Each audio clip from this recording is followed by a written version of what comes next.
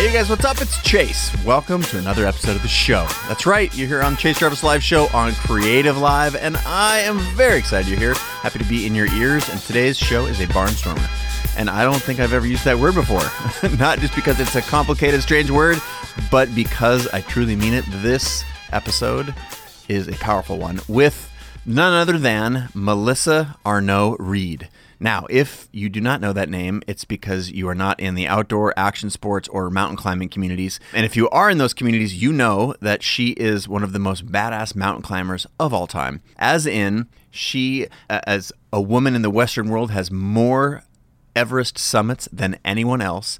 And she's the first American woman to summit Everest and return to base without supplemental oxygen. An absolutely insane feat. And she's a certifiable badass in so many ways, and there's obvious connections between climbing mountains and doing hard shit in life. And Melissa is so wise around concepts like fear, like leadership, like risk, and even so far as life and death. That is the reality that she has had in the mountains, is you're around abundance and joy and doing things that have literally never been done before. And also, it's a place where the risks are so high that people lose their lives. It's just an amazing episode. We traverse a ton of ground. She has wisdom in all these areas. She's an amazing public speaker, author, but her ability to focus on chasing the things you want, the things that no one thought was possible, literally no one in the world thought was possible at some point, to best those things and then to be able to come back, reflect on how you did it, why, and share those tales. Also through story. It's a beautiful episode, and she's so well spoken. And we have the benefit of being friends. I have had the good fortune of climbing Mount Kilimanjaro, the tallest peak of Africa, under Melissa's guide, and she's just an incredible leader, and you are going to get a ton out of this show. So I'm going to get the heck out of the way, but before I do, a quick word from CreativeLive. This episode of Chase Jarvis Live Show is brought to you by CreativeLive. CreativeLive is the world's largest and best platform for creative and entrepreneurial education. And right now you're saying, wait a minute, isn't that the company that you started?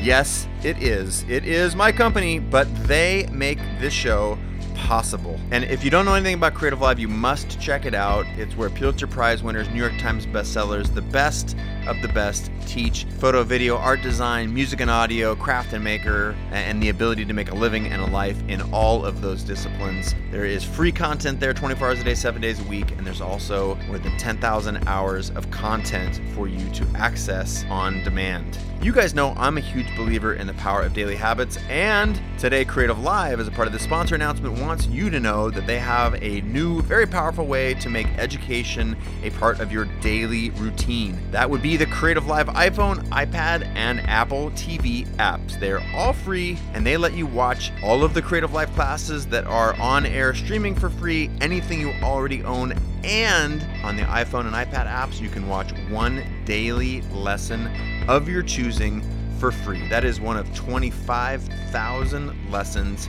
for free, which is super gnarly. To get those apps, go to the App Store, iTunes, and search CreativeLive, or go to creativelive.com/apps. There you go. Now let's get into the show.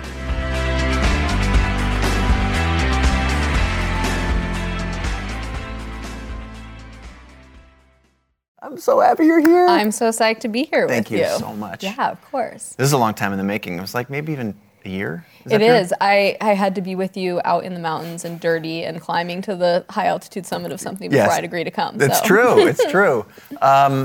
So for the folks at home, I think you're familiar with the show, but there's a long sort of history and trajectory for the show around people who have done amazing things in a lot of different disciplines, but also around a theme of people who've made the living and the life doing what they love. Mm-hmm. And I've wanted to have you on the show for many reasons, one of which is obviously that climbing a mountain is this classic metaphor for life. Classic, yeah. Classic metaphor for life. But how in the hell, we're just going to orient the world, how in the hell did you decide to walk uphill slowly? Mm-hmm. That's my true, proper profession, is I walk uphill slowly. Right. How did you decide? I mean, and it's not an exaggeration to say you've dealt with life and death on a regular basis in that profession. We'll get to that a little bit later. But there's folks at home who believe that their dream is completely unattainable and people would laugh at them, but you literally walk uphill slowly for a living. Yeah. So, how did you craft that dream, and then what are some of the things you did to get there? Yeah, definitely. So I grew up in Southern Colorado with two authentically hippie parents, which I mean authentically hippie, and their biggest dreams for me and my sister were that we were going to live out of the back of our trucks and ski all year. That was like their highest aspiration and hope for us. Wow. So I really had that influence from an early age, but I, like all teenagers, fully rebelled, and I went to college in Iowa and got a You were clean. business degree. Yeah, I also got an apartment and a stable and job working for Procter & Gamble, and and I just totally rebelled against my parents. Was like, this is not the life I want. I don't want to be outside and be dirty and all of this. And at some point, as I was sort of living this life that I had imagined somehow was different from my parents, and I'm not going to be like them, I came back to visit them in the mountains, and I saw the mountains for the first time. And I had truly never seen them because I was surrounded by them so much growing up. Yeah. And I had that inspiration that I think so many people have felt when they see nature in a first-time sort of way, whatever that power that it holds is. And I immediately knew that I needed to get into the mountains and learn as much as I could. And for the first time in my life, I found something that was athletic but non-competitive. It was this like collaborative activity, and I'm like the anti-competitive person. If you try to race me, I'll just stop and watch you and just be like, you have fun with that. Like, I'm just not competitive, So, but I'm super driven internally with myself and being better. But I like working together with somebody towards a shared goal. Yeah. And so climbing offered me that, and I started learning how to climb. I learned how to rock climb first and ice climb, and then eventually got into glacial mountaineering. And I live now in Washington State. I started out working as a guide on Mount Rainier, which is the most glaciated peak in the lower 48, and a great place to learn all of the skills for climbing bigger mountains. And I grew up rather poor, and I didn't think I was ever going to have the opportunity to travel in the world and get places. And I realized suddenly, mountains are this passport to seeing cultures and places and people that I don't know anything about. Yeah. And I fully went all in. And I definitely lived in the back of my truck. I definitely counted pennies to buy ramen or Totino's pizza from Super Walmart.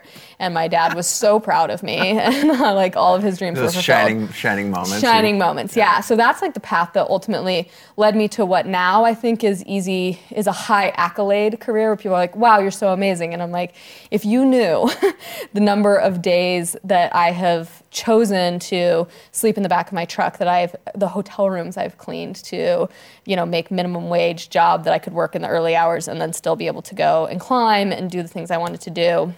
It's not such an obvious path. Yeah. And it's definitely been a passion path though, for sure. And that's what's kept me on this course. Well, it's such an extraordinary to have, you mentioned accolades, to have achieved the things, the world records, the firsts, the most, all of those summits, things. If you will. Yeah, the summits. Yeah. The high points. The high points. Yeah. We just have cliches abound in my career. It's like you have to try not to hit them if you want. I'm trying and I'm losing right now. But a little bit to dig into the why. So you went back and you saw the mountains for the first time. Yeah. The folks at home are going my goal is totally unreasonable. Yeah. And I think a big disconnect is some people think that they start something and they have to see all the way to the finish line in order to start it, or was it for you, was it a matter of just seeing I want to pursue this because I'm having fun? Which of those two or some combination was it for you? You speak from a place of knowing in just the way that you phrase that question, because I know you know what the catch of actually accomplishing big things is. And the catch is that you need to have this long-term focus with a really short-term goal set, and you have to have equal parts conviction in pursuing what it is and willingness to totally let it go at any moment. And that is an impossible, think about we've all been in a relationship. You can't be very successfully in a relationship where you're all in, but also totally willing to say goodbye and be cool with either thing. And that's what chasing big things requires. There's a mental hiccup somewhere that has to happen there where you realize that the small step that you're taking right now, again, pardon the cliches, because it's gonna be cliche ridden, I'm sorry. But we are going, you take this one step, you climb this one pitch, this one peak, this one small summit, that gets you ultimately to being able to climb the big mountains. And you know you're always kind of doing it for this greater goal, but you still are putting in the toil of that sort of... It's so literal in climbing mountains. It is. And it's so... I mean, here's the thing I think about climbing, the biggest thing that it's given me. It's given me the ability to be totally a control freak in general life that is completely out of control. And I can't control the things that are happening. So it's like, welcome to being humbled just minute by minute and just having to accept it and then like joyfully choose to be humbled. Yeah. Because it's not like, we don't really joyfully choose to be humbled. Like it's not something we like pursue. It's not something we're running around volunteering for. No, I mean like people that do, I admire them and I'm also confused by them because it's like real hard to be in that position. But you know, you're pursuing that and you know you're working towards something so big. And when people are like, oh, I have this big goal, people say to me all the time, oh, I would never be able to go climb Everest. And I'm like, you know what? In this temperature-controlled room where I just had like a delicious lunch, neither would I. Because you don't go from here to there. And you're in your mind, you're going from here to there. And there's a lot that happens in between. So I know with myself and a handful of other folks that have decided to pursue things that might have been perceived by most as irrational. Like, oh, good luck with that. You're going to make hundreds. How did people respond when you said that, you know, I want to, you know, leave this stable job to go, you know, walk uphill slowly?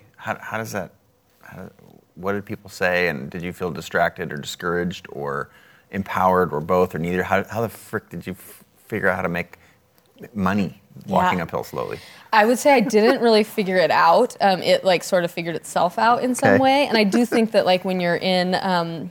you know, I had no backup plan. I grew up economically, you know, rather in the tight confines of an authentically hippie family, where we just didn't have extras. My sister and I didn't have the support system. Once we were adults, we were like fully on our own. And so I knew I could survive financially, and I knew that that might mean different things. I wouldn't necessarily be thriving, but I would be okay. So I could put that aside as a worry. And then the other side of it is that, you know, for every naysayer that you can find that says like, this isn't going to work, I accidentally found myself intentionally surrounding myself but with people who thought what I was doing was so cool. Yeah. And for every one of the naysayers, you can find somebody that thinks, oh, you're so badass with what you're doing. And like living in the back of your truck is just not that sexy. But when I like introduced that, people are like, oh, I wish I could just, you know, I mean, this was like pre-hashtag van life and everything. Right. Like there was no hashtag anything. And so it wasn't like, I mean, I'm sleeping in like Motel 8 parking lots because generally you wouldn't get harassed for like sleeping in the back of your truck there. And I had like homemade curtains, so like no one would know I was there. And I almost got abducted once from the back of my truck. And like there's a lot of unsexy moments in it, but you could always find somebody to be like, yeah, like fist bump, you're core. You know, I'm like, ugh, if this is core, like. Do you really want to see under the covers of core? Yeah, because then there's this whole other side of, you know, which I think we're much more exposed to in our current lives where we have exposure to glossy, beautiful highlight reels of everybody's life through all of the social media aspects and things we're exposed to where you do just see the sexy side of it. And it is like people are really curating that existence to be this like thing. And I actually think the most beautiful parts of it were the non-curated parts, the parts that just happened. I mean, I can tell you some of my happiest moments in my life have similarities, whether they were achieving a big goal that I'd worked really hard towards in this, you know, latter part of my more successful, externally validated, successful life. I felt as equally as elated and happy as I felt when I was 14 years old, waking up at 4 a.m., riding my bike to a hotel where I opened the continental breakfast, cleaning hotel rooms, and then closing a health club gym at night to make money to save to move out of my house and be able to be independent. I feel equally as happy working hard towards a goal. And so that's been like something that's really tied it all together for me. Is that a skill that you developed as a young person to cope with the reality of your parents not providing sort of like this on-ramp to college? And as you feel like, was there a self-sustenance thing? Was it a stubborn thing? Or was it scared? Was it fear or was it joy? Yeah, you know, not fear. So I will say that. All of the greatest things in my life, I've not pursued out of fear. Almost everything I've pursued out of fear of losing something or fear of not achieving something has been vapid. And ultimately when I get there, it's like, ugh, I don't like this. This feels gross. And I reroute myself. I think it has to do less with like, equal parts with necessity of what I needed to do and what I knew was required of me. Yeah. And sort of this like admiration that I had for how hard my parents worked just to get by, because they made a choice. They're smart, capable people that could have taken high-paying corporate jobs and had a super posh existence, but they wanted to be in the mountains. They wanted to, like maybe fly under the radar of the government perhaps or whatever. So there was some necessity maybe of them on that part, but they wanted to be happy. Yeah. And my dad, I remember he did construction when I was very little kid, and he said, I do this because I can go work for a month and I can spend 2 months watching my daughters grow up. And if I went and punched a clock every day, I'd miss your whole lives. And though I didn't know it, I was gaining this admiration for hard work. And I see that in myself and my sister, and it's something that just was obvious, like you have to do it. Yeah. And it comes actually at a cost. It comes with this like very conscientious resentment that I have towards people that, were born into different circumstances and the, pardon the categorization because not everybody fits into it neatly, but like the trust fund set that is hashtag van life now and is this super like sexy curated side of living out of the back of your truck, because you also know that like at any moment you could go get an apartment. There's a very different reality when you're like, it's all in. Yeah. And I think that willingness to be all in has been the most important, consistent theme in my life. It's that knowledge that once I go all in, it's on me to make this work or to reroute and take it as it comes. It's like Tony Robbins talks about, you want to take the island, burn the boats. Yeah. Like when totally. When you can't. Yeah. Well, what's interesting about that metaphor exactly is so for, and maybe we don't have to talk about this right now, but for me to be successful with the biggest sort of physical achievement of my life of trying to climb Everest without using supplemental oxygen, somebody had told me early on, you cannot have oxygen with you because you will use it. And I was like, you don't know how much willpower I have. I can too have it with me. And it took me 8 years. And every single one of those previous tries, I had the option of oxygen and I always used it. And when I was successful, it was absolutely 100% not an option. And that was true. It was like there are some areas where you got to burn the boats. That's incredible. So there's a lot of different ways I want to go right now. I want to go straight to that because you went Sorry, there. It's incredible. And I've had so folks are both listening to this as a podcast and some folks are watching it because we capture the video. The woman that you see before you here, or that you're listening to, might not line up with what you think I look like. Is certifiable, like bone crushing badass, and I've had the good privilege of climbing Mount Kilimanjaro with you, under your guidance. How about that? With you, behind you. I don't know how much guidance you needed. I really felt like you were a co-climber with me. Oh, got it. But the reality, and trust me, I would tell you if you weren't. Okay, I'm not being nice. I'm not known for my niceness. I didn't see you pull many punches. But the sheer goal. So if you're a mountain climber, the goal of climbing the biggest, most dangerous peak, or one of the most dangerous peaks in the world, is like an extraordinary goal. And to have set that goal, like what made you want to go as big as you absolutely possibly could? Because there's a lot of people who climb mountains, myself included. I'm really happy just to climb these volcanoes that are up in the Northwest. Yeah, there's some beautiful things, but I have zero desire. In fact, I've had opportunities to go to Everest and I've turned them down. But what makes you say yes to that most massive goal that you can say yes to in that industry? First question. Second question is, go back over and over and over. Yeah, I think it's really hard for people to understand, and at least half of the people who are watching this or listening to this probably had a moment of like, eye rolling, or like, Everest. Because we hear about it in a kind of gross way a lot of times in the media where, any rich person can just go pay their way there. And I think that is maybe true. I don't actually fully subscribe to that. Having been a person who's spent a lot of my life there, I would argue with that. But it's also, who are we in our infinite wisdom to look at other people's motivations and say that they're okay or not? And I think one of the beautiful parts about climbing big mountains and big mountains in the world in general is the world belongs to us all, regardless of what your motivation is, and regardless if I agree with it or not. So if you are just like a super wealthy oil executive and you've never climbed a single mountain in your life and you want to go to the summit of Everest, by being a human on this planet, and also by like whatever economics are afforded to you and a bunch of other things that have to go into that, you can do it. Yeah. And who am I to like shame you for your reasons? Yeah. But for me, you're so good at framing this. like the oil. I see it. Yeah, you know the person, right? You know this person that we're all like hate, and we're like, oh, isn't Everest just filled with people that are carrying? Aren't Sherpas just carrying everybody on their backs to the summit? And it's like, I mean, okay, so if you've listened to this point, I hope you think I'm a reasonably intelligent person. I've spent about 10 years of my life on Everest. And if I was reasonably intelligent, like there has to be something more there, right? Yeah. Like I can't just, and also like the ego accolades you get from climbing Everest are just not sustainable enough to get you through like the negativity of if that was really what it was like. For me, going there the first time, it was about a job. You know, I work as a professional mountain guide, and I had the opportunity to go and guide a client in one of the most weird circumstances that I ever had been put in.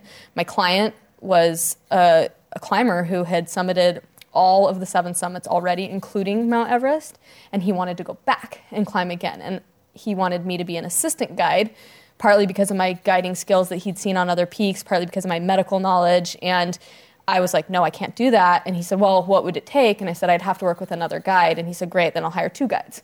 And he was in the position that he could do that. Okay. He also had like some deeply philanthropic reasons for wanting to be there, knowing that Everest was this incredible billboard that catches all of our attention, whether we're climbers or not. Yeah. And he wanted to capitalize on that from a business side of things and raise funds and awareness for the global AIDS crisis and Product Red and working with Bono and Bobby Schreiber. Of course. So I was suddenly in a position where I'm not being the philanthropic one. I'm just a mountain guide. Like I'm here to make sure that the knots are safe and to also learn and have this opportunity to climb the biggest mountain in the world. Yeah. And that first time I didn't go thinking this is where my life is going to be. This is going to define me. But as soon as I was there, I realized that the people in the area surrounding Everest, all of the different various tribes, one of which is the Sherpa tribe. It's a tribe of people. It's also, we refer to Sherpa as a job often, and that's a little bit incorrect. It's Porter is the job, Sherpa is a last name, and a tribe of people. But the Sherpa people shared something that I saw as very familiar from watching my parents work hard growing up, you know, and something I'd seen in myself, and it was this like work ethic and just drive and ability to be okay in nature and not try to like conform nature to you, but to like work with nature. So this is what we have today, right? So yeah, okay. All right. Exactly, yeah. And then this is what we're going to do with it and figuring it out. And I knew that I wanted to go back to that place. So I was successful my first time guiding and climbing on Everest. I summited.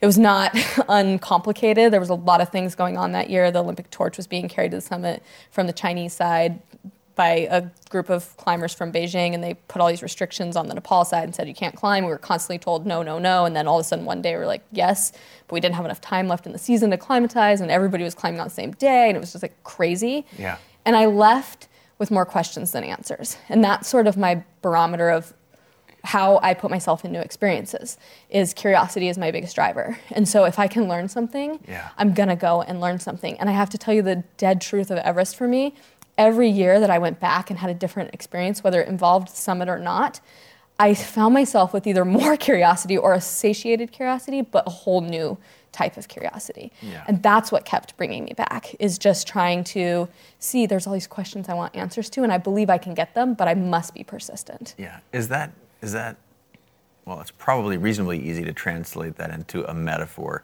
but what is I'm going to let you do the work here. Okay. So what is the metaphor that provides for others? Like you're doing it on a mountain, you continue to go back, everything you do, you learn a little bit more, and some provide answers and closure, others provide more questions.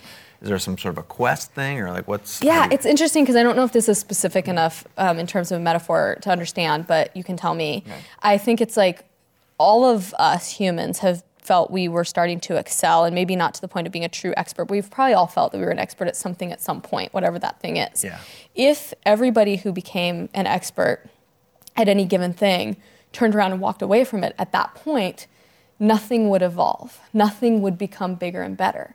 You know, and it's like, I think about like, if you're good at like sales or something, and you're figuring out like, oh, you know, we're doing this credit card sales. Okay, so yeah, we have a credit card company. We're like making great credit cards and credit card processing, and everything's great. let's do more credit card processing. But the pivot point is where you get curious and you say, what if? Could we do something better? Yeah. Is there a better way to do this? Like, or a different way? And it's that reinventing the wheel. It's the two genres of people that say, like, why reinvent the wheel? And it's like, why not reinvent the wheel? Like, right. Make a bigger one or a better one or yeah, a like, faster one. Is the wheel really the best thing here? And I think that that's the point of where innovation actually occurs. And I think innovation can occur creatively. It can occur physically. It can occur personally on like the little micro evolutions that we are all going through as humans right now while we're all doing whatever we're doing.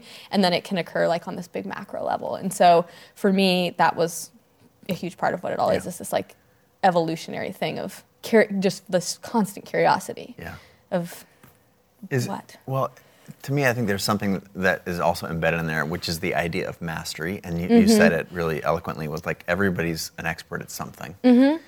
And did you figure out that you were an expert at climbing? I really am super duper mediocre at climbing, just to make that like totally clear. I'm still like well in the throes of trying to work towards expert, but I'm like deeply in it for sure. I have so much I can learn, and I'm constantly, that's the best thing ever. But that's a humility that you as a human being. But it's also the truth. Listen, oh my God, we're going to fight about this. I've seen you in guys, action. We're having our third fight. You guys are witnessing it. I can't tell you what the first two were. But I think there's something beautiful in there that everyone's an expert, and if you actually can trust your instincts and do the thing that you're supposed to be doing or that you're an expert in, like there's this beautiful thing that if you follow your curiosity or follow your interests or your effort, then that's a great way to sort of plug into this. Yeah. When you feel like you're doing something that you're supposed to be doing, there's this tractor beam, this pull, rather than this like hard trudge. Again, I can't keep losing the climbing metaphor. I know it's hard. I know it's impossible. But what about did you, like the part where you have to figure out how to make money? To me, well, okay, that's so fast. Two things about that. So the first thing is finding your passion. And I actually think that like probably more people in the world are struggling to find their passion than to find a way to make money. And then you have the whole problem of making your passion make money. Like that's a whole secondary conundrum. But I think first is knowing your passion and finding that thing that pulls you. And I think that we constantly are living in a world, especially now, and it's complicated every day, by distracting ourselves from true feelings. And we distract ourselves with so many things and so many stimulations that some are greatly enrich our lives, but some are also just preventing us from truly ever feeling something.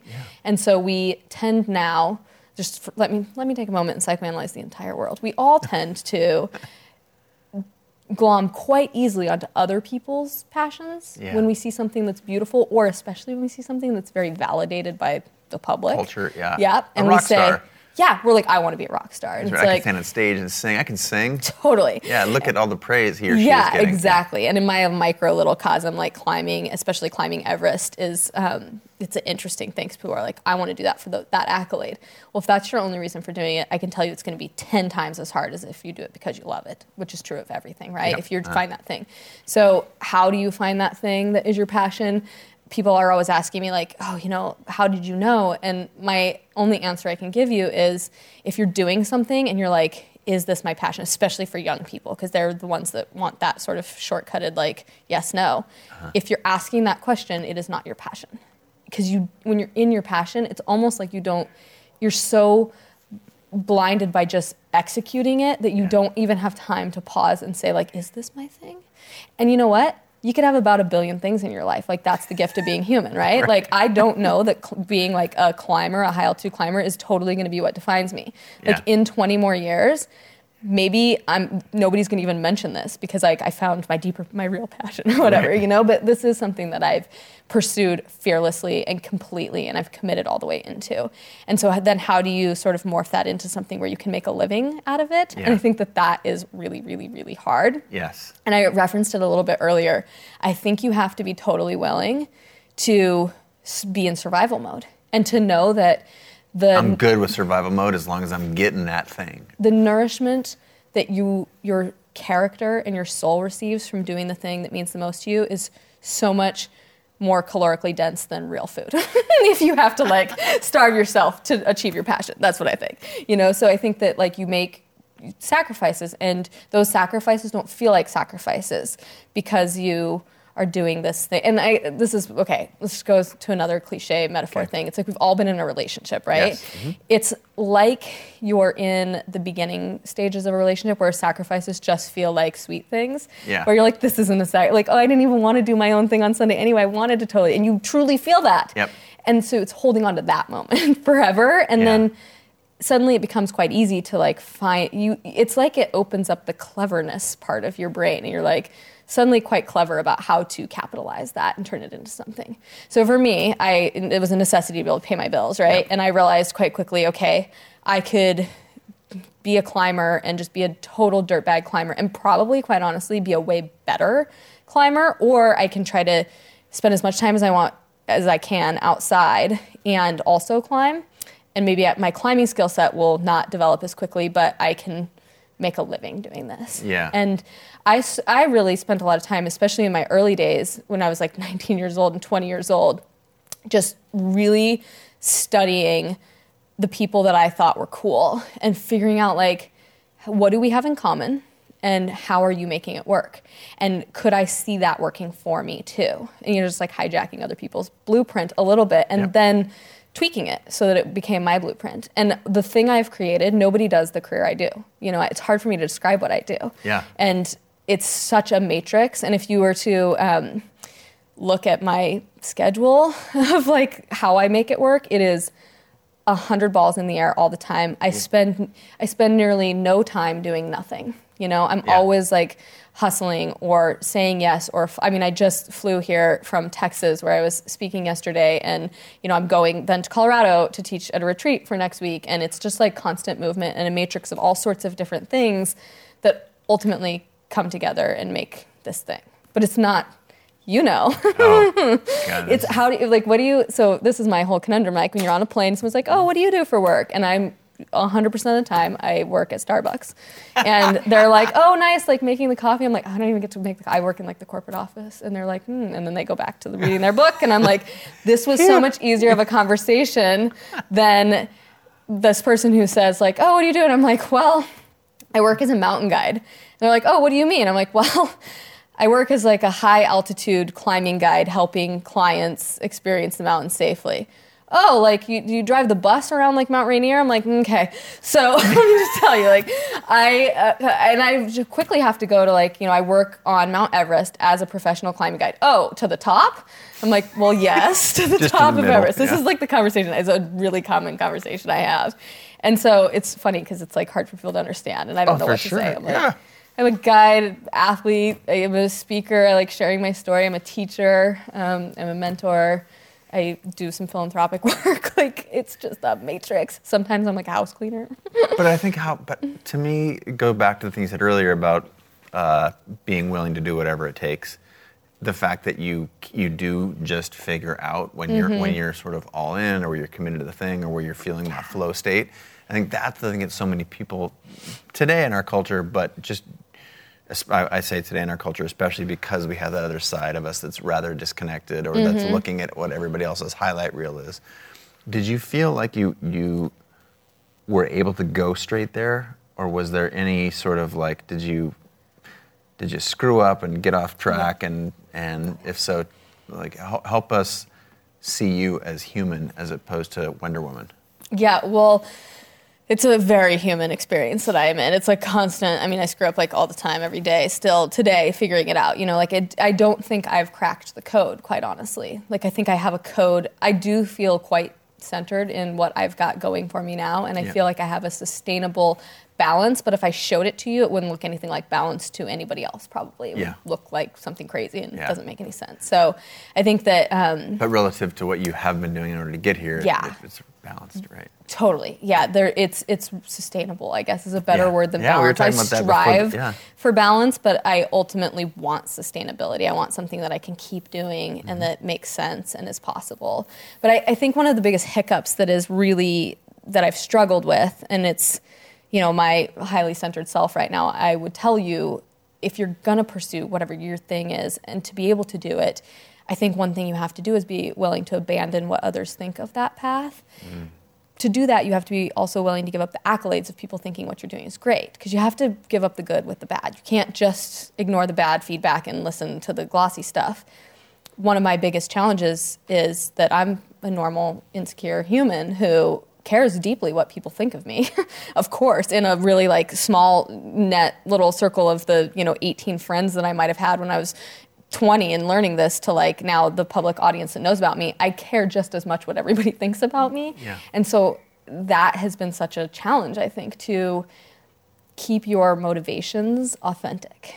And so, and I don't know, like this is where I say I don't have the answer to it, but it's the thing that I constantly, if there's one thing that I am truly messing up, it's that. It's that making sure that I'm making decisions that are like values-based decisions and not validation-based decisions. And I think actually in some ways the more successful you become, the bigger of a trap it is, though it's a trap we all feel no matter how much quote-unquote success we feel like we're. Yeah, whatever the measure. Mm-hmm. Yeah, it's just so easy to get mired so deeply into like what other people think of your path. And the truth is, at the end of the day, like you're with you. Like, and if you're not cool with your path.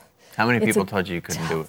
How many people told you couldn't do it? Told me or gave me the vibes that they knew I couldn't do it. Both, like so many. Yeah. Yeah, so many. I mean, especially climbing Everest without using supplemental oxygen. I actually, in 2010, I was climbing on Everest with Dave Morton, who you met. Yeah, love Dave. Yeah, and it was my mentor, really, and like taught me a lot about climbing in the Himalayas and big mountains. And I remember sitting in our base camp tent together. Like, I'm not an overly emotive person. I don't like cry often. But I remember like feeling near tears at this general sort of sarcastic vibe that I had passed through base camp and other professional climbers and other guides and members of this Everest climbing community that had written me off in a way. They were like, oh, yeah, Melissa like conned her sponsors somehow into paying for her to come back here and try this thing again, because it was the second time I was there trying it.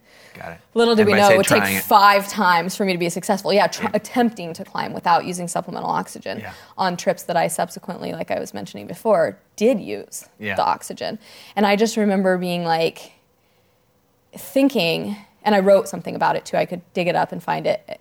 And I think I wrote about how more people didn't believe in me than did.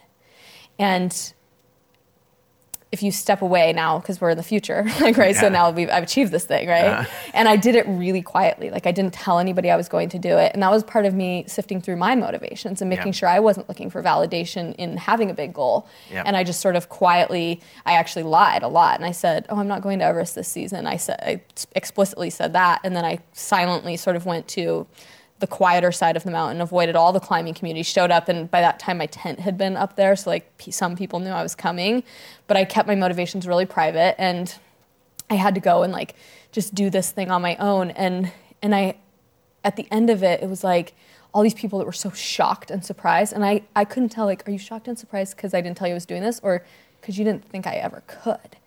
And I'm not, that's sort of that non-competitive side of me. I'm not motivated by people saying, you can't do this. That doesn't like drive me in that classic, I know a lot of, especially women, are super motivated that way. Who tell me I can't, like, watch me. But I'm just not, I don't have enough like deep-seated anger to go that route yet. I mean, I have other kinds of deep-seated anger, but not in that way. And so I feel like, I had to like get through, like, what do I believe is possible? And the truth is, I don't know. And so why am I taking it so personally? And then this was what I wrote. Now I'm remembering exactly, was that how dare I give these people who don't know me as well as I know me a right to tell me what they think I can do versus what I think I can do. And I had to like become really clear with that. And to just, when you're trying something that's bold, and especially something that nobody else has done before, or that very few people have done before, I think you really have to be willing to trust your own instinct of you best. And what am I pursuing? I'm not pursuing achieving this. I'm pursuing the curiosity of, can I achieve this? And I'm cool with the answer. I just want the answer. It can be yes and it can be no. I'm not trying to prove something. I think that in the startup world, the parallel is Bezos saying you need to be willing to be misunderstood for long periods of time. almost forever until, and you know what's crazy though? It's a slightly embarrassing human trait for us, I feel like, because once you achieve a success, I mean, I definitely share handshakes and hugs with all those I have a special term I'm using in my mind right now for them. Those people that I know behind my back were always saying I couldn't do it. Yep. And there's something really beautiful about achieving something like what I did under my own power, and like nobody can take that away from me. You know, nobody can say, oh, like she flew to 23,000 feet. Yeah, she paid people to carry her to the top. It's like I toiled, I did all the hard work. Myself, my husband, we did that trip together, just the two of us. We hired no staff. We used the fixed lines that are present on Everest, which is really complicated not to use them, and so it would be silly not to. And I did it, and it can never be taken away from me. And you can say what you want about anything else, but I also put in, 8 previous years of work on Everest to get to know that mountain to the point where I felt like I knew it well enough to be that naked in front of it, I guess I would say, to be truly that vulnerable.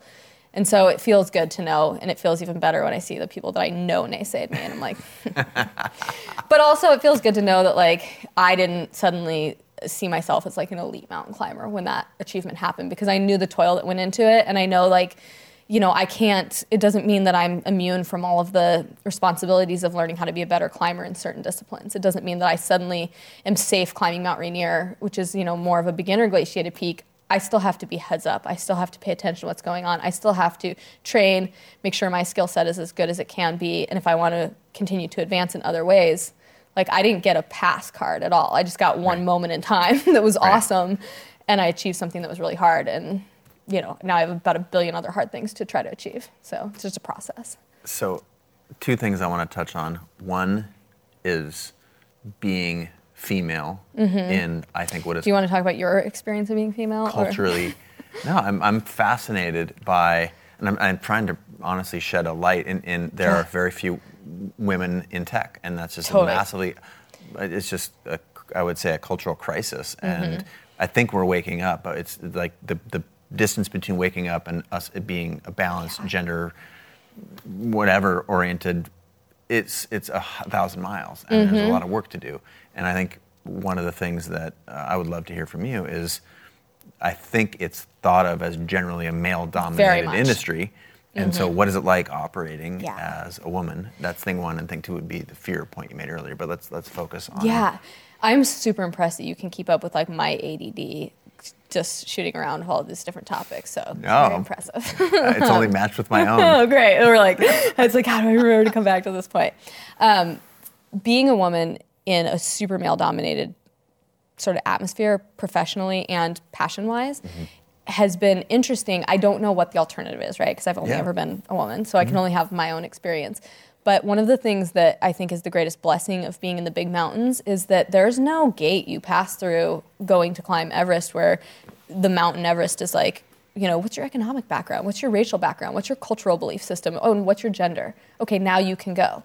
It doesn't matter, right? You show up with what you have, and you put yourself to test, essentially, in this static, super dynamic, but like same atmosphere. Everyone's experiencing the same thing, whether you have one set of organs or other, right? Like, so there's no difference.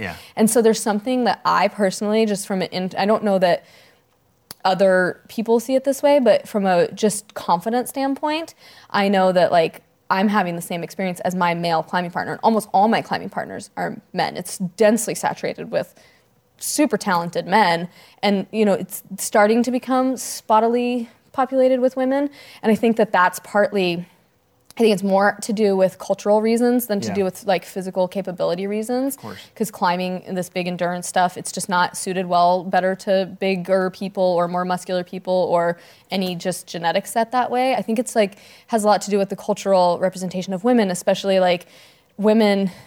So big mountain climbing in the Himalayas, it can be expensive. It's time consuming.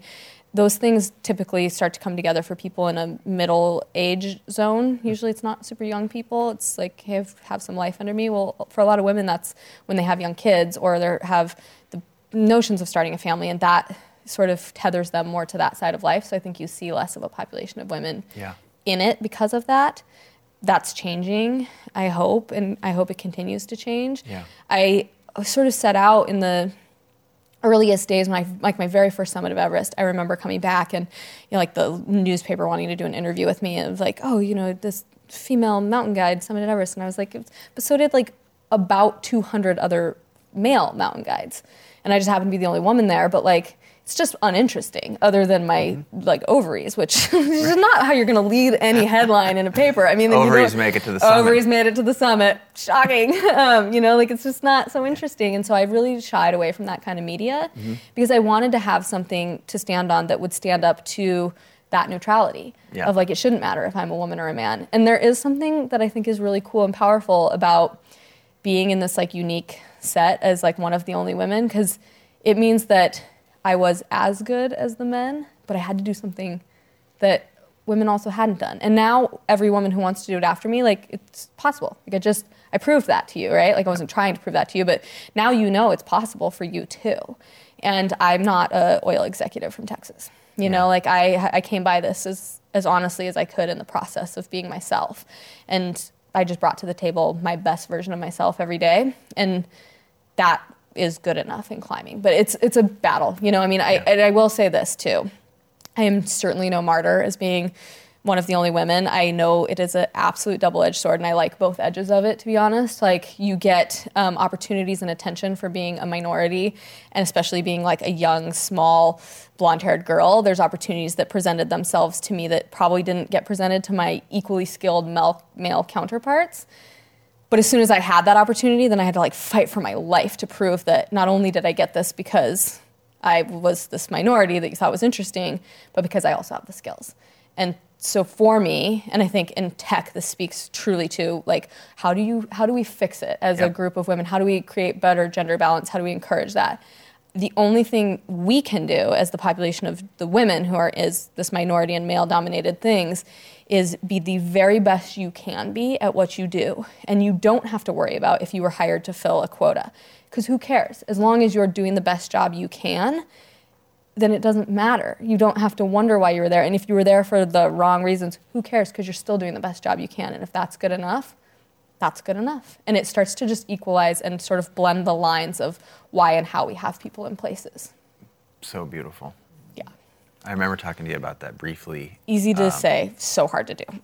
Yeah, and I think that's one of the reasons I'm trying to, call attention to it, just to like give space to remark on it and to say, damn. Yeah, and know that there's hard days and easy days, right? Like for all of us. And I think we tend to live in these echo chambers like we're becoming a little bit more aware of in this current time in life, and like surround ourselves with people that look like us. And that happens gender-wise, that happens racially, that happens culturally. And the more that you can sort of thrust yourself into uncomfortable situations and try to excel, like the more you're going to learn about the world, I think, and the more just generally nice I think all people are going to be. And that's, I'll tell you what, being a female minority in my work, it sort of harkens back to part of my authentically hippie family was that my sister and I went to school on an Indian reservation as some of the only white kids and all Native Americans at our school. And so we were the minority, just racially and culturally. Yeah. And I didn't notice until we left that we were treated any differently. It just felt like the norm. And I think there's a lot to be learned from sitting in a space where you don't look like all the people around you, and to own yourself. I think that's what it gives us, because I think so much of what is the harmful things that happen in the world happen from insecurity and not really being cool with who we all are inside. And so figuring out how to do that. It's the gift of travel, I think. Yeah, there's a lot of perspective that comes with travel. Mm-hmm. Then let's shift to fear. Yeah, let's talk about fear. So I opened with mentioning sort of life and death, and that I'll say, unfortunately, I'm using my own words here. You should feel free to use your own, but it's a real, like, you hike past people who have died on your way to the summit, and you don't help them out of the ability to stay alive yourself. Yep. I haven't experienced that, and I think it's crazy responsibility to both have and to not have. Yeah. And it has to be a piece of the psyche, fear, like every day. You are in arguably one of the most dynamic weather environments so dynamic, that you could possibly be in on this planet. And you're doing all those things simultaneously. How in the hell do you not get paralyzed with fear? So I think that for me, which I can only speak to this experience of myself, I know. For me, it has been the reverse has happened, I guess. Instead of becoming paralyzed by this like really tangible fear of like, yes, people have died around me. I've seen people die, to clarify, like when, I'm climbing to the summit of any peak, if I see somebody in distress and I can safely help them without putting my clients or myself at risk, I absolutely will. And I have actually like turned around on the way to the summit of Everest to help a climber descend in that exact scenario. And that felt right to me. It doesn't always work that way, right? Like it's not always black that and white, obvious. Yeah. So being confronted with the very real reality of death and, on Everest, I think probably the most confronted I ever have been with it was in 2014. There was a single icefall avalanche that happened inside this really dangerous section of the climb, and 16 local Nepali workers were killed in one accident, and 5 of them were friends of mine that I'd worked with closely over the previous 6 years. And it's easy to talk about risk in theory and that fear that comes with risk, but when you're confronted with, and this is quite graphic, but like when you're literally confronted with a stack of bodies and helping to load them into a helicopter to get them to their families, where they can be cremated and said goodbye to, it's just a different kind of thing. And that's like warfare. Like no human should have to see that without knowing that that's what you're going into, and climbing big mountains, you don't think that's ever what you're going to go into. And so there's this side of it that could rise up that is, this fear is paralyzing because in a millisecond, there's zero reason why that person was there instead of me, and you could just be totally paralyzed by that. And for some reason in my brain and in my experience, it does the opposite, which it does this thing where it makes me feel super like comfy in my daily life. Because we're all confronted by the fact that like the only certainty of this existence is that living is fatal. We are going to die. Yeah. And we all have some like really deep, I think, human innate fears of death and unknowns around death. And we do all sorts of things to prevent our deaths, presumably every day. And we don't just like embrace that. And I don't embrace it, but I don't live a very fearful existence in the rest of my life. Like I think I live a hyper alert existence in all areas of my life. Like I definitely walk into a room and look up first to make sure there's no overhead hazards before I like enter. You're trained to pay attention. Yeah, it's like sensitized me in ways that like probably normal people don't look at, like aren't quite as queued up to. So this scaffolding that's hanging out. Yeah, I actually was like, I don't know if, no, because there's no person operating it. So it took out the objective hazard, right? It's just like a static hazard. But then I think like it's a good thing in a way, because it sort of reassures me that it's okay to have fear and to be confronted with the reality of death and sudden death and accidental death. Because I think death, being like, I'm cool with death, a lot of us can probably get there. I'm cool with accidental death, and that's a harder thing to get cool with. Like, just like it kind of probably makes you feel a little bit uncomfortable to think about that right now. But I also think like it just makes me, it sort of puts in check that normal fear that we all have. And less, I have to tell you the truth of it, it's less in regards to myself, because if I die, I die. Like, I'm done. I don't care really how I die. I'm not like there to grieve my death. It's like thinking about the people I love dying. Yeah. And that's where the fear for me comes in. It's like, I say this, I had an accident happen climbing with a climbing partner, and my climbing partner died, and I did not, obviously. And in the end of that experience, I said so many times, and I still hold to this day, the easier thing would have been if I would have died. Because dealing with people close to you dying is so hard. And that's where the fear lives for me. Yeah. It's like I fear another accident like that. I fear that happening. But then being, constantly communicating and like existing as a guest on nature's terms makes me feel better about it. Because I'm like, you know what? Whether you believe there's a design to it or not, like we're all at the mercy of it in some way. And so I kind of have to find a way to be in the flow with knowing that this, could stop. Yeah, exactly. Advice to other folks. I think there's a fear that keeps people from doing things. Totally. It's maybe a little less prescient than death in the Khumbu Icefall, but Advice? I think fear to fail, right, is the biggest thing. And I have always sort of mentally put failure as like fail and live are the same word, sort of like. So if I take inaction as a fear to fail, I'm taking it as inaction as a fear to live. And because failure is say it one more time. That was so fast. Work with me here. Yeah. So like I replace the word fail because I think it's easy to be like I'm afraid of failing with the word live. And I'm afraid of living because in a way, living is failing. Like we're just going to repetitively fail our way through all sorts of experiences until like we have a little modicum of success, and then we're like going to get good at that and then start failing at everything else again. Right. And to be not afraid of living, because it's easier to think of it in those terms, you know, like I'm not going to live a life that I am afraid of living a life. And I'm going to sort of like embrace that failure. And I don't know, this is probably pretty complicated, but like take your ego out of it and don't make it so personal when you fail. Because that's what paralyzes us in big and little decisions is the fear of I'm going not to succeed with this. And it's like, well, of course you're not going to succeed probably at most things you do. Like there's very few things you're just going to blatantly succeed at. And what a snooze, right? Like honestly, probably not going to keep pursuing those things because it's, you know, it's a process, and like the good stuff comes from failing. And so that's where, to me, I just like mentally shift it to living. And so that's like the advice today, especially to young people who are like, because I feel like, again, the gifts of my parents and sort of being untethered in the way that they were, I don't have a fear, and I got this from them, I just don't have a fear of trying something, realizing it's not working, and changing my mind and doing something different. And so often we put these like parameters up, like if I quit my job and go do this thing, like what if it doesn't work out? It's like, what if it doesn't?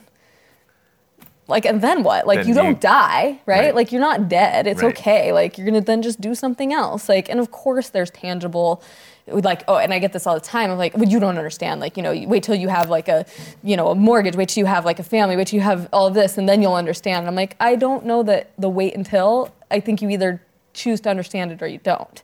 You know, I think it's like, you kind of just got to be okay with taking that little feeling of falling and knowing that it's going to stop eventually, and try to make that a soft landing if you can. But know that it's cool if it's not. So much wisdom baked into there. There you go. All right, I'm going to shift gears now, and I'm going to go a little bit more about you personally. Yes. So I'm a Sagittarius, which if that wasn't clear already. So that's a December birthday. Wow, so good.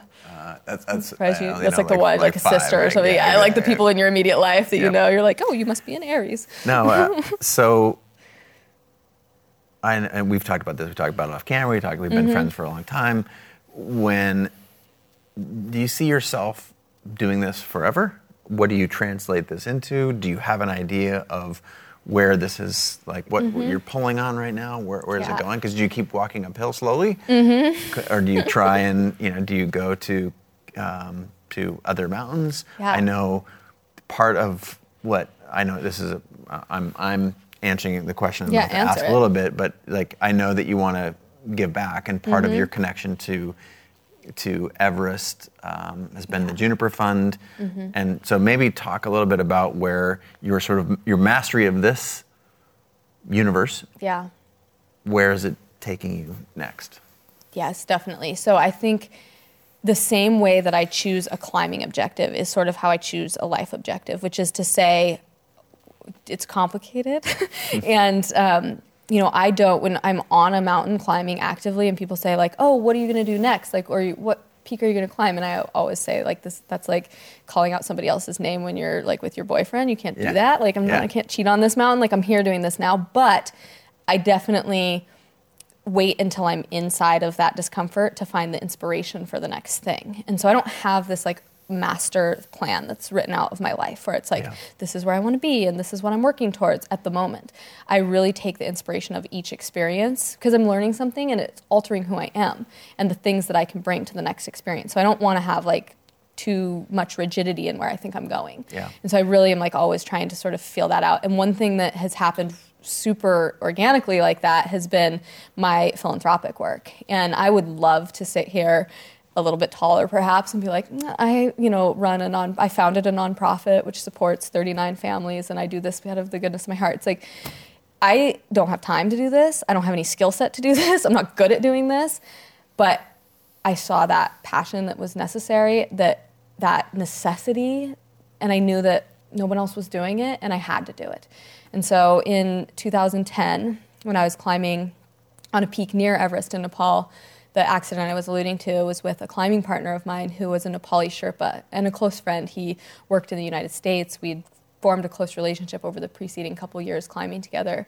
And on a climb we were doing together, he was killed. And he had 2 young sons and a wife. And I had to go back to their home without him when we left together. And it changed my life. It totally changed everything for me. And on a sort of big picture level, I committed to his family that I wanted to pay them what his salary would have been as long as I had work. If I had work and I was capable of doing it, I wanted to put back into their family what he would have brought because I felt responsible. He was with me, and I felt like that was the right thing to do. I quickly realized that the impact that small thing had in their lives was massive because it allowed them to sort of to do the grieving that they needed to do without worrying about how to feed themselves and how to pay for education. And I really realized that this is a need that many families have, and they aren't. I don't think that family's lucky they lost their husband and father. It's not lucky, but it was lucky that they had somebody like me who was there, who was willing to sort of look at a solution for how to help, not just guilt money of here, take this money, I feel so bad, but how can we make this situation better?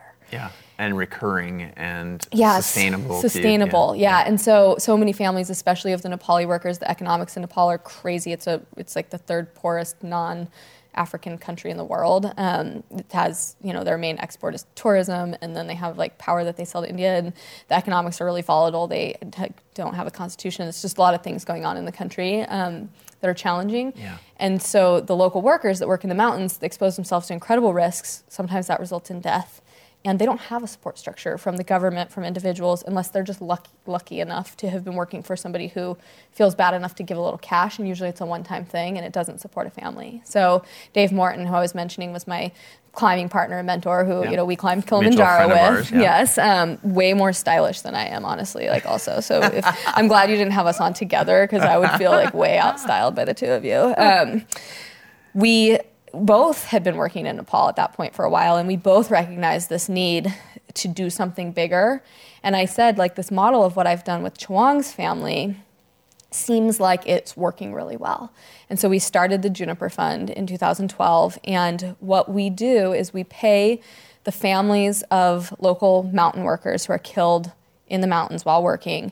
We pay them a cost of living grant for 5 years. So it's a temporary grant, so they don't become financially dependent on us. Mm-hmm. And it's about equal to what a year's salary would be for an average worker. It's $3,000 a year, every year at the same time. It's non-discretionary. We don't tell them this has to be used for education or this has to be used for something else. We let them choose what they want, give them that freedom back, that power back that they once had when their primary breadwinner was bringing home a paycheck. And we also create opportunities for those families to become fully financially independent. So we provide vocational training classes for widows, brothers, whomever is the family member that's benefiting, and mothers, and then we provide small business grants so that they can open their own businesses.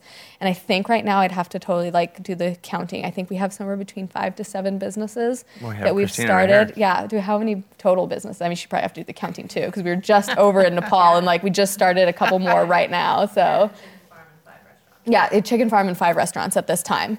Yeah, and so, that came from, training these women in restaurant management. And then we're putting, another handful of women and men through language classes, a variety of language classes too. One guy's taking Korean classes, a lot of English classes. And so that they can better their own situation. So at the end of the 5 years, they can be through that primary grieving period and have some sort of ability to be financially stable and empowered. And I did not ever foresee how big it would become. Mm-hmm. That accident I mentioned where 16 workers were killed in one accident changed the face of the Juniper Fund, because suddenly we had 16 families. We anticipated about 2 or 3 a year, and we had 16 in 1 year. And then the following year, the earthquake happened in Nepal, and we added another 14 families.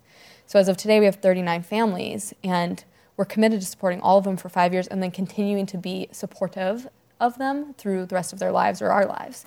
And that to me is the most meaningful work of my life, honestly. If you're going to write something about me on, my obituary, it's like I hope that leads.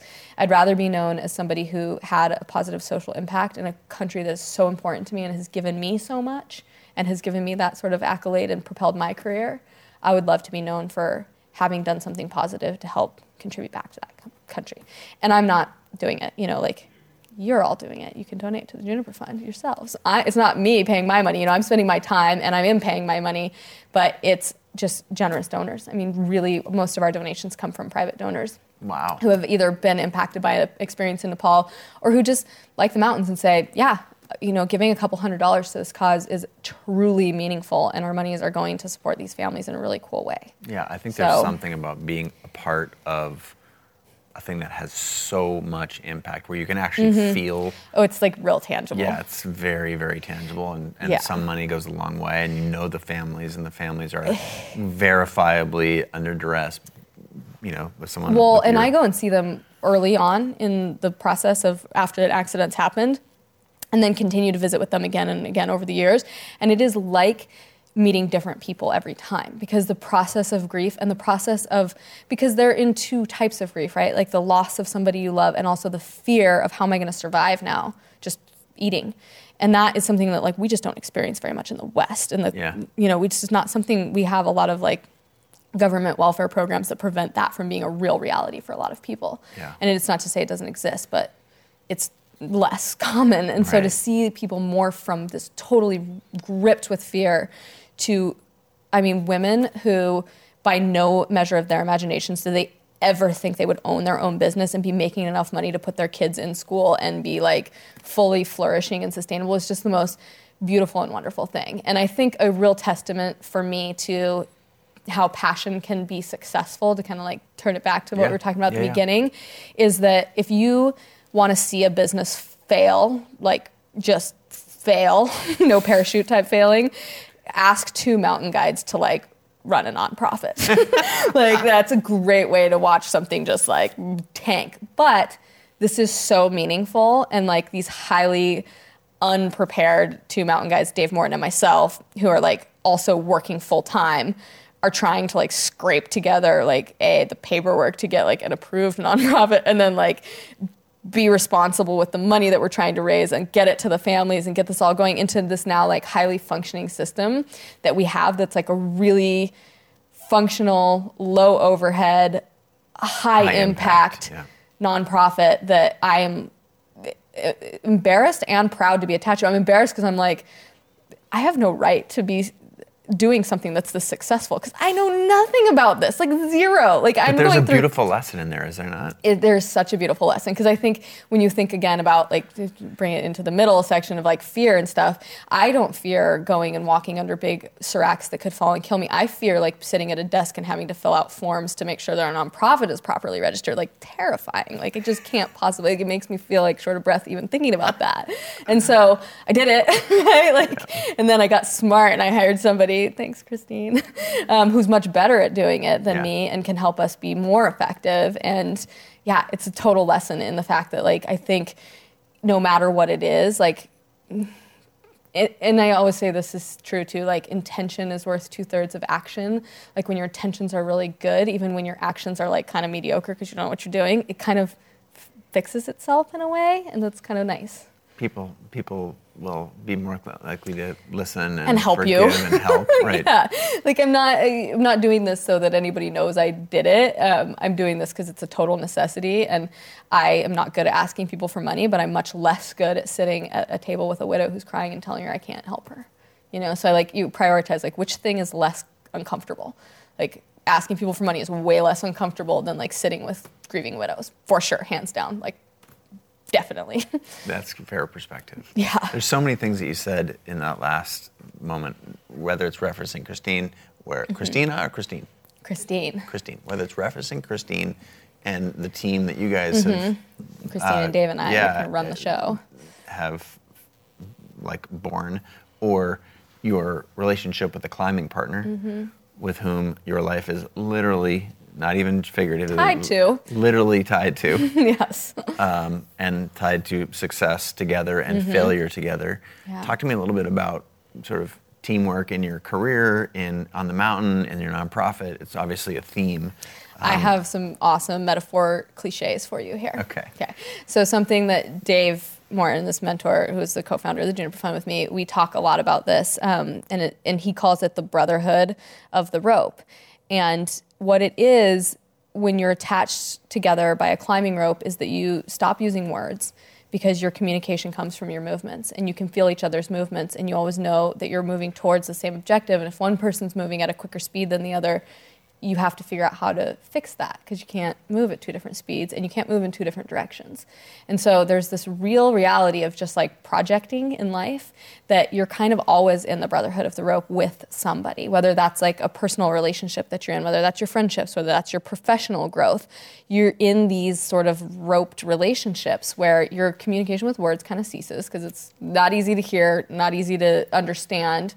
And you instead are in this like intuitive line of, this is a thing between us that allows us to, as long as we're moving towards the same objective, figure out how to move at the same pace and figure out how we assess hazards together. And you become like this single little amoebic thing rather than this individual. You're a new kind of individual that includes somebody else. And I honestly think that like being a self-centered person is probably more challenging in some ways than caring about somebody else, because it's easy for me to like care more about somebody else's health, happiness, well-being, and comfort than maybe my own sometimes. And so you suddenly are attached to somebody who you're so concerned with their health, happiness, well-being, and forward motion that you disregard the discomforts that you're feeling, because you're moving for the unit, not for yourself. So I don't know if that metaphor. That's amazing. That was hard to make up all on the spot right there. All I had was brotherhood of the rope. I had no idea where I was going to go. But clearly you know it intuitively, because you've lived it for your entire career, right? Yeah, and I do think that it's like, team takes on a whole new thing.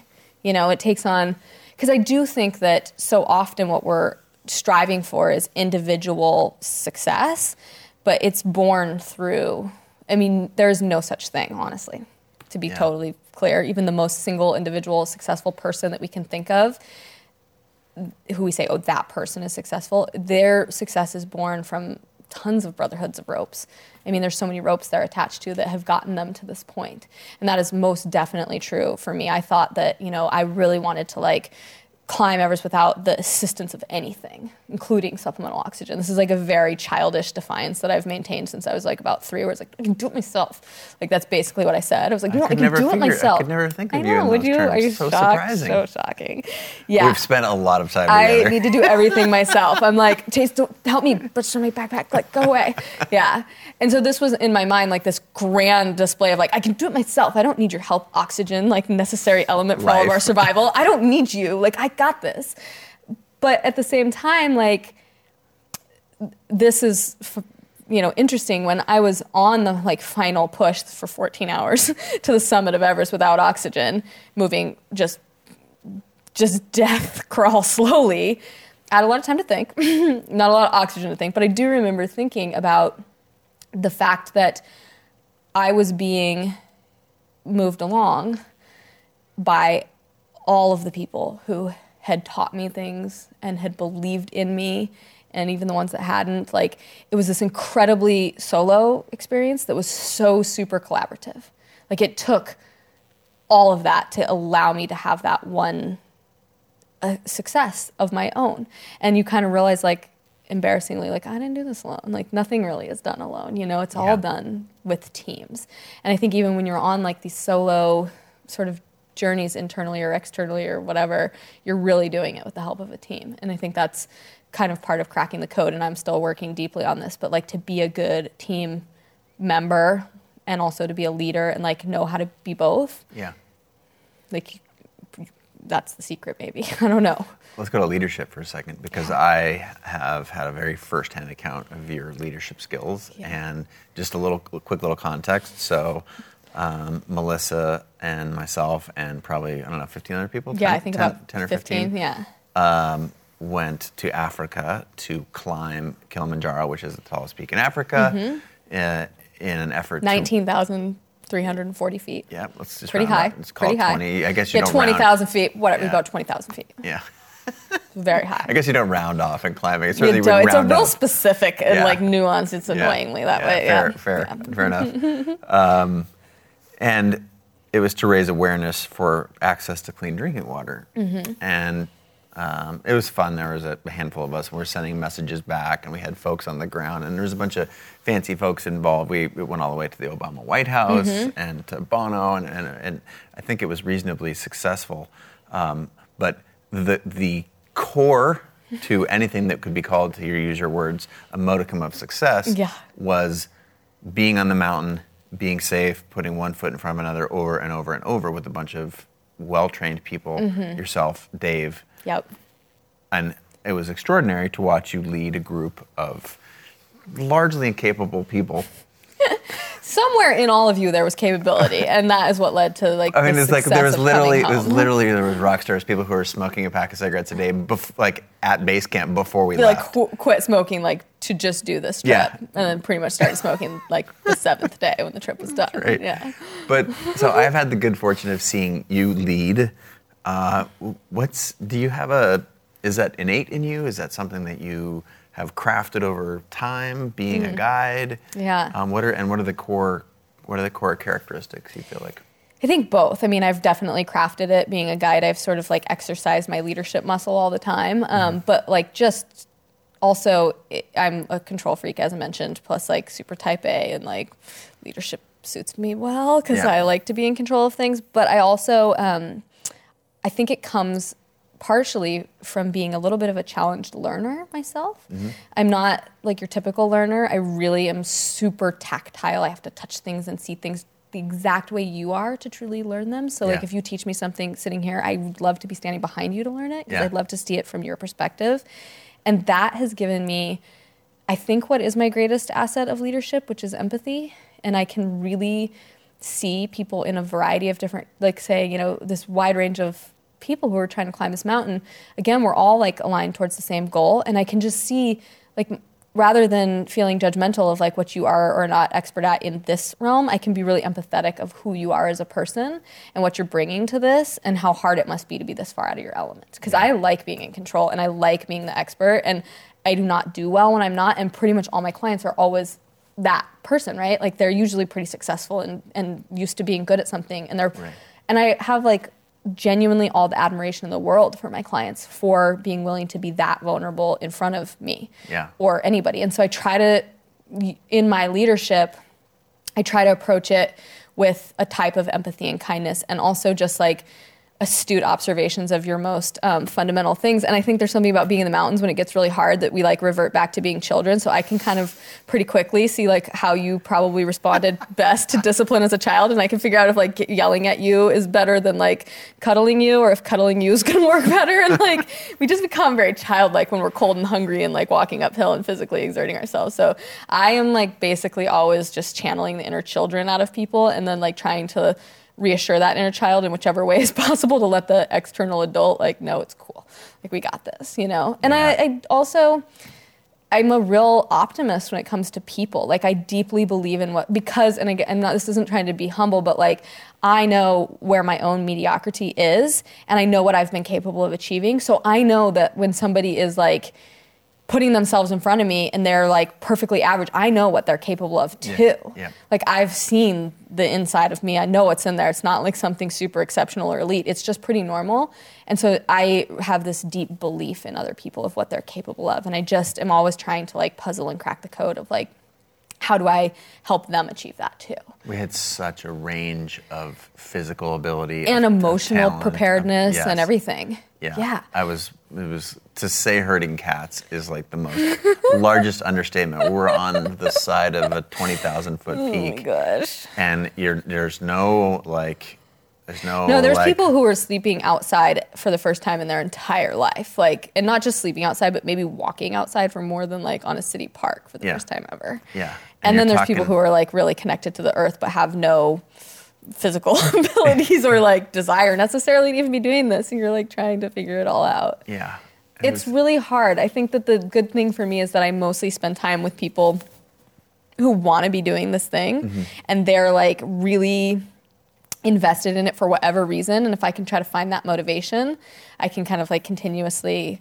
I mean, I think the best training for being a leader probably is like a psychology degree, honestly. Yeah. You know, because it's kind of that. You're like kind of constantly balancing the psychology of others with yours and how that works together. And I just want to say, like, not everybody loves my leadership, like shocking as that may be to you, I know.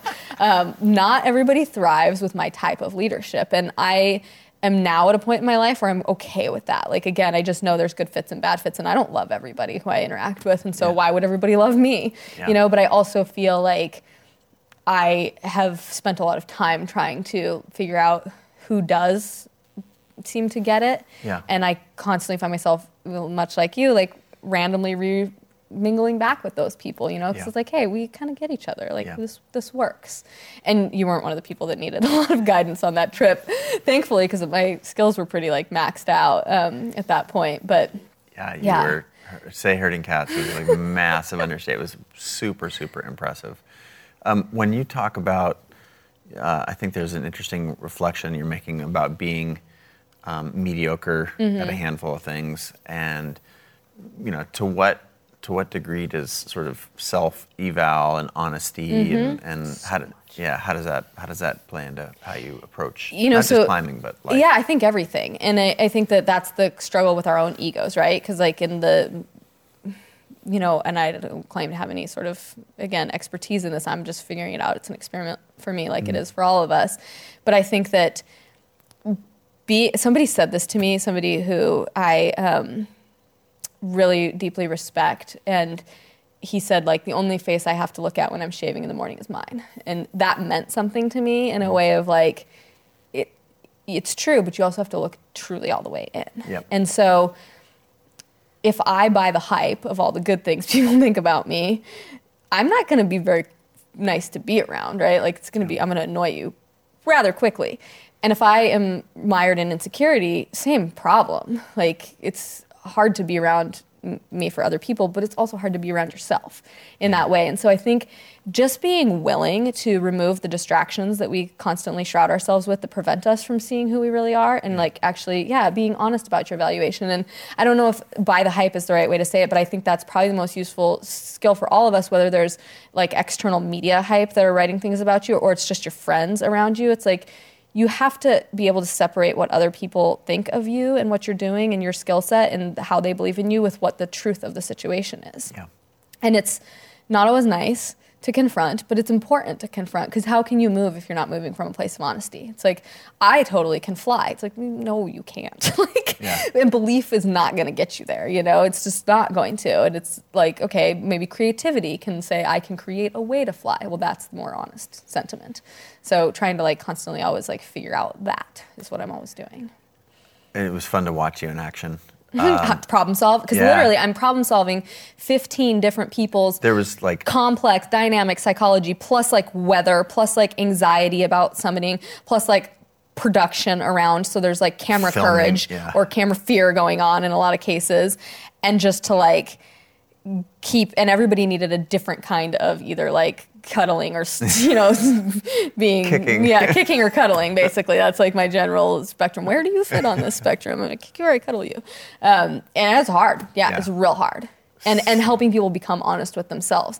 And you know, the interesting thing is, especially in climbing, my general job as a guide, I always think, is to be a liaison between you and the mountain and to not otherwise impact your experience. I'm there to help you differentiate between discomfort and danger. And if it moves to the realm of danger, I'm going to do everything I can to keep you and us as a team safe.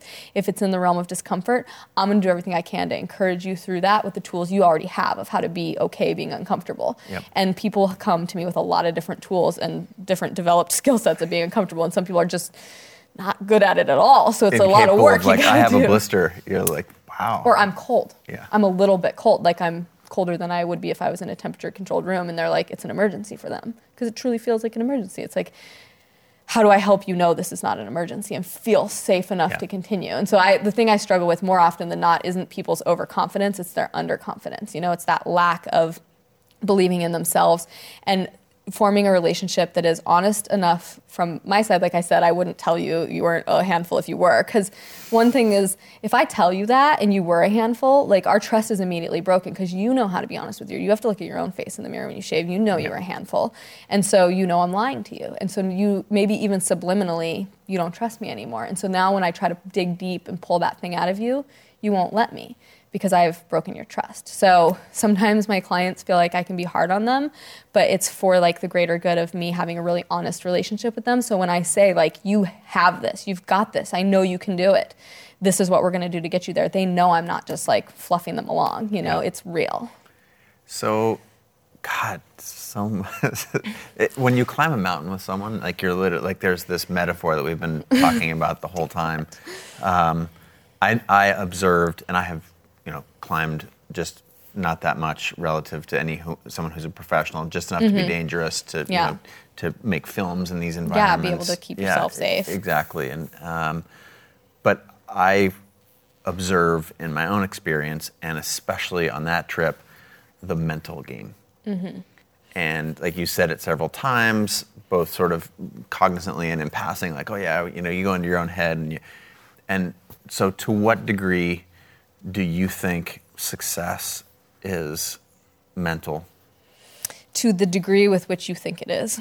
So there's that trap of your mind, right? Yeah. So I think that you can absolutely 100% talk yourself into or out of anything, right? So in that way, success is exactly what you believe it is. Mm-hmm. You more readily you can talk yourself out of something, and especially when you're uncomfortable and out of your element. So I think about the most common time that it happens where I see people in their heads where they feel that they're in danger is about between 3 and 5 in the morning. So just before the sun comes up, it's the coldest, darkest hours of the day. You feel like you are out at sea and there is no islands in view at all. Like you're just out in the middle of it. The summit seems impossibly far away, and the camp from which you came seems even further away. And that's where people's mental motivation and their thoughts really dictate their experience. And they can stop themselves or propel themselves either way, And so I always find that that's where my work has to kick in. And that's where I've got to be your biggest cheerleader to let you know, like, this isn't awesome for anybody, including me. Like, I'm not having fun right now. Like, this is not the fun part. Like, this is not, no one's having fun right now. Like, eat a cookie, eat a candy bar at 3 a.m. and you're not drunk in college, and like, that's winning, right? Like, just let's find small joys and like continue moving forward. And then the sun is going to come up, and as soon as it does, it's like the world is reborn. It's crazy what happens, because then suddenly you can see where you are. The lights turn on. And for those of you who don't know, the lights quite literally turn on. when you're climbing one of these, it's a multi-day, sleep in the mud, sleep at altitude sickness, headache, a lot of people not feeling well. It's very uncomfortable. And on the summit day, you are in the dark. You get up about 12:30 or 1 in the morning. Yeah, your life is the sphere of your headlamp. Yeah, and it's very cold, and you're in Africa, and you don't think it's supposed to be cold, but you're like looking at snowfields ahead of you, and you don't get, like, your world is literally this, like the radius of your headlamp. And you're on a rope, or you're in a line with a couple people. Right, and just putting one foot in front of another and taking a full inhale and exhale every single step, because it's hard work. That is a small, narrow, scary, often bored. Boring, sleepy. I always call it the sleepy time, because like it's the time where no matter how psyched you were when you started at midnight, it's like 3 a.m. and you're like, okay, how many more? Oh, it's like, just right now? 12 more hours of walking. Yeah, and it's interesting because so 2 things that I do. Every time I have like a slight inkling of desire inside of me to do something big, like a big goal that I want to pursue that has anything to do with climbing or physical aspect, I reconsider it at that moment.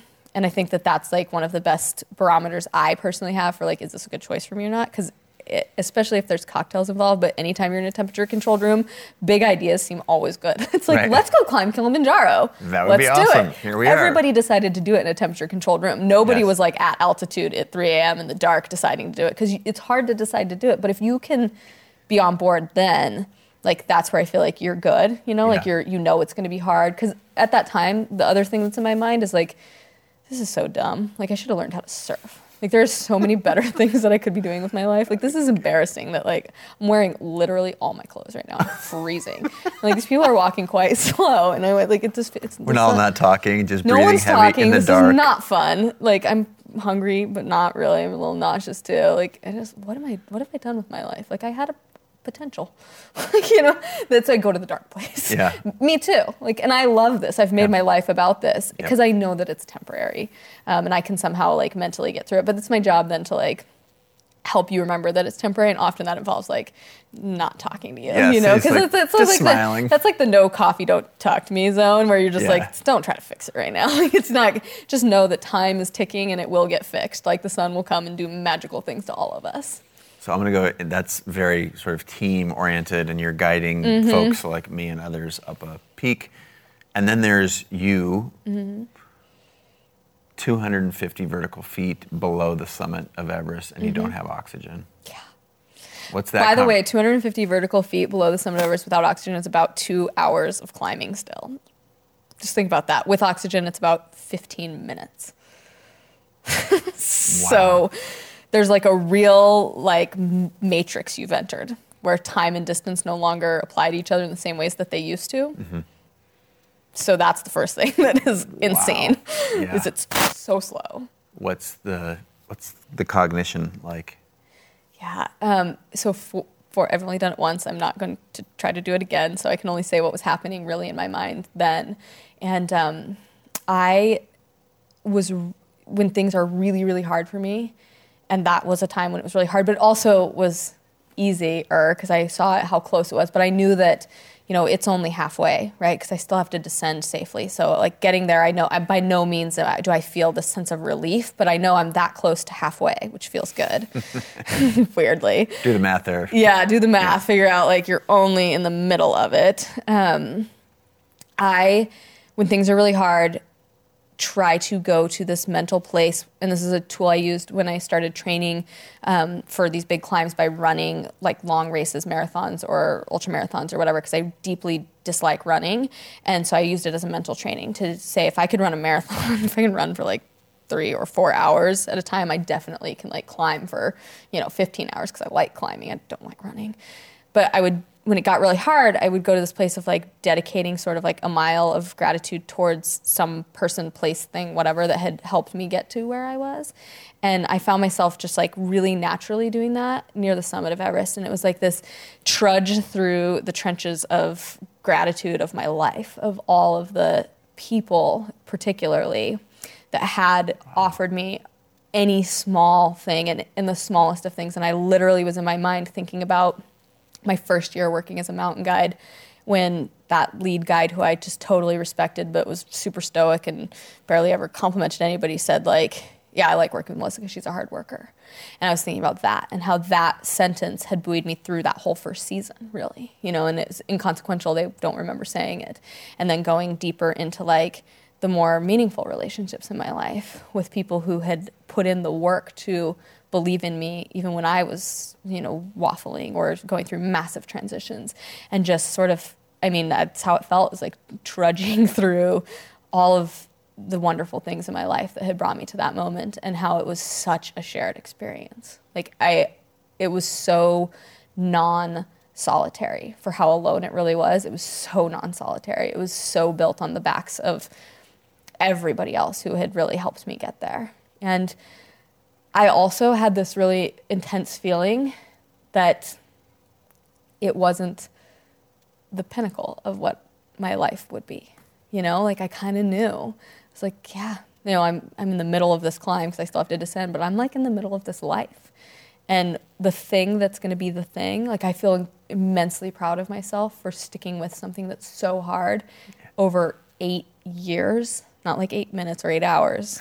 Or 8 months, like 8 years, and then seeing it through, like this has just now given me a tool set that I can use to do something else. It's not going to be the pinnacle of what I'm going to do. And that's truly what I was thinking. Wow. Yeah. And then I cried. And like I said, I'm not like a crier. I called Christine on the sat phone to tell her that I was there, and I was sort of checking in periodically to like let her know in the U.S. in Seattle. So it was the middle of the night, I guess, because it was the middle of the day there, and You're like up waiting for the phone call. Newborn baby, like couple-week-old newborn baby. So she's awake. Up anyway, right? And I was so super emotional because it was disbelief, really, like and disbelief, but also like deep knowledge that I could do it. It was just so cool to be at that point of like, here I am. I've literally worked towards something. It's hard to work towards something and fail at it so many times and keep going back and trying again. And I think that's what people could ridicule. It's like, why go back? Why go back? And all I can say is I needed that 250 vertical feet of gratitude to sort of like re-anchor me into not thinking I'm just like some amazing person. Like I needed to reroute myself to the fact that those first steps I took, my very first peak I ever climbed to the summit of when I was 19 years old and like seeing the mountains for the first time, are what got me to the summit of Everest. It wasn't those steps actually walking to the summit of Everest. It was every single thing that happened along the way. Wow. Yeah. I could talk to you forever. Let's do, but we won't keep any more of your time. We should probably turn the cameras off. We'll keep talking. What's the best way for people to pay attention to you? Are you just Melissa Arnot? Yep. Okay. So Melissa Arnot, all the social media. I try to keep people apprised to all the different adventures that I'm doing, and you can always check my website and see what kind of things are going on. And the Juniper Fund? Yep, the juniperfund.org. A lot of people ask about Juniper. It's burned as like sort of a cleansing and protecting thing in the Buddhist culture, so that's why we selected that. And you can check out the juniperfund.org and see what things we're doing, and you can actually see some of the pictures of the businesses that we support and the families who we're actually currently supporting. I think it's incredible, the work that you're doing. Thank you. Thank you for being a guide, a mountain guide, in part also a guide for this conversation here. Thank you so much. And it's so good to see. It's been a little bit too long. I know. Not this long again. Definitely not this long again. It's a great honor to be able to sit here and chat with you. Oh, you guys, thanks so much for tuning in. I'll look forward to seeing you guys again, probably tomorrow. I won't be here tomorrow. You're on your own. All right, that about wraps it up. But hey, before you bounce, two quick things. Actually, I'm going to go three quick things. Thing one, thank you so much for being a part of this community. And I'm not quite sure how you landed on this podcast. It doesn't matter to me. The fact that we're all in this together and that we're able to have a conversation is awesome. I feel honored to be in your ears right now, and that you've paid attention to what I've been doing, what CreativeLive has been doing for some time. And whether it's been a day or 10 years, I just want to say thank you. It's also really important to know on the backside of that I do a lot of responding to comments. So hit me up, direct message me on Instagram or Twitter or at me.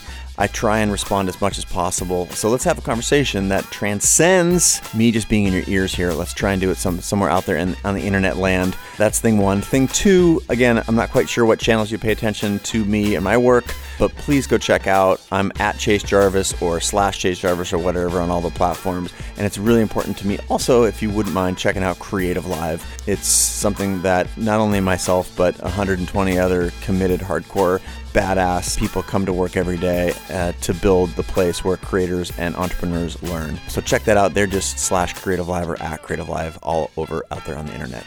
All right, until again, probably tomorrow. I hope I'll hear you. I'll be in your ears maybe tomorrow, and I'll look for your comments on the internets. Bye.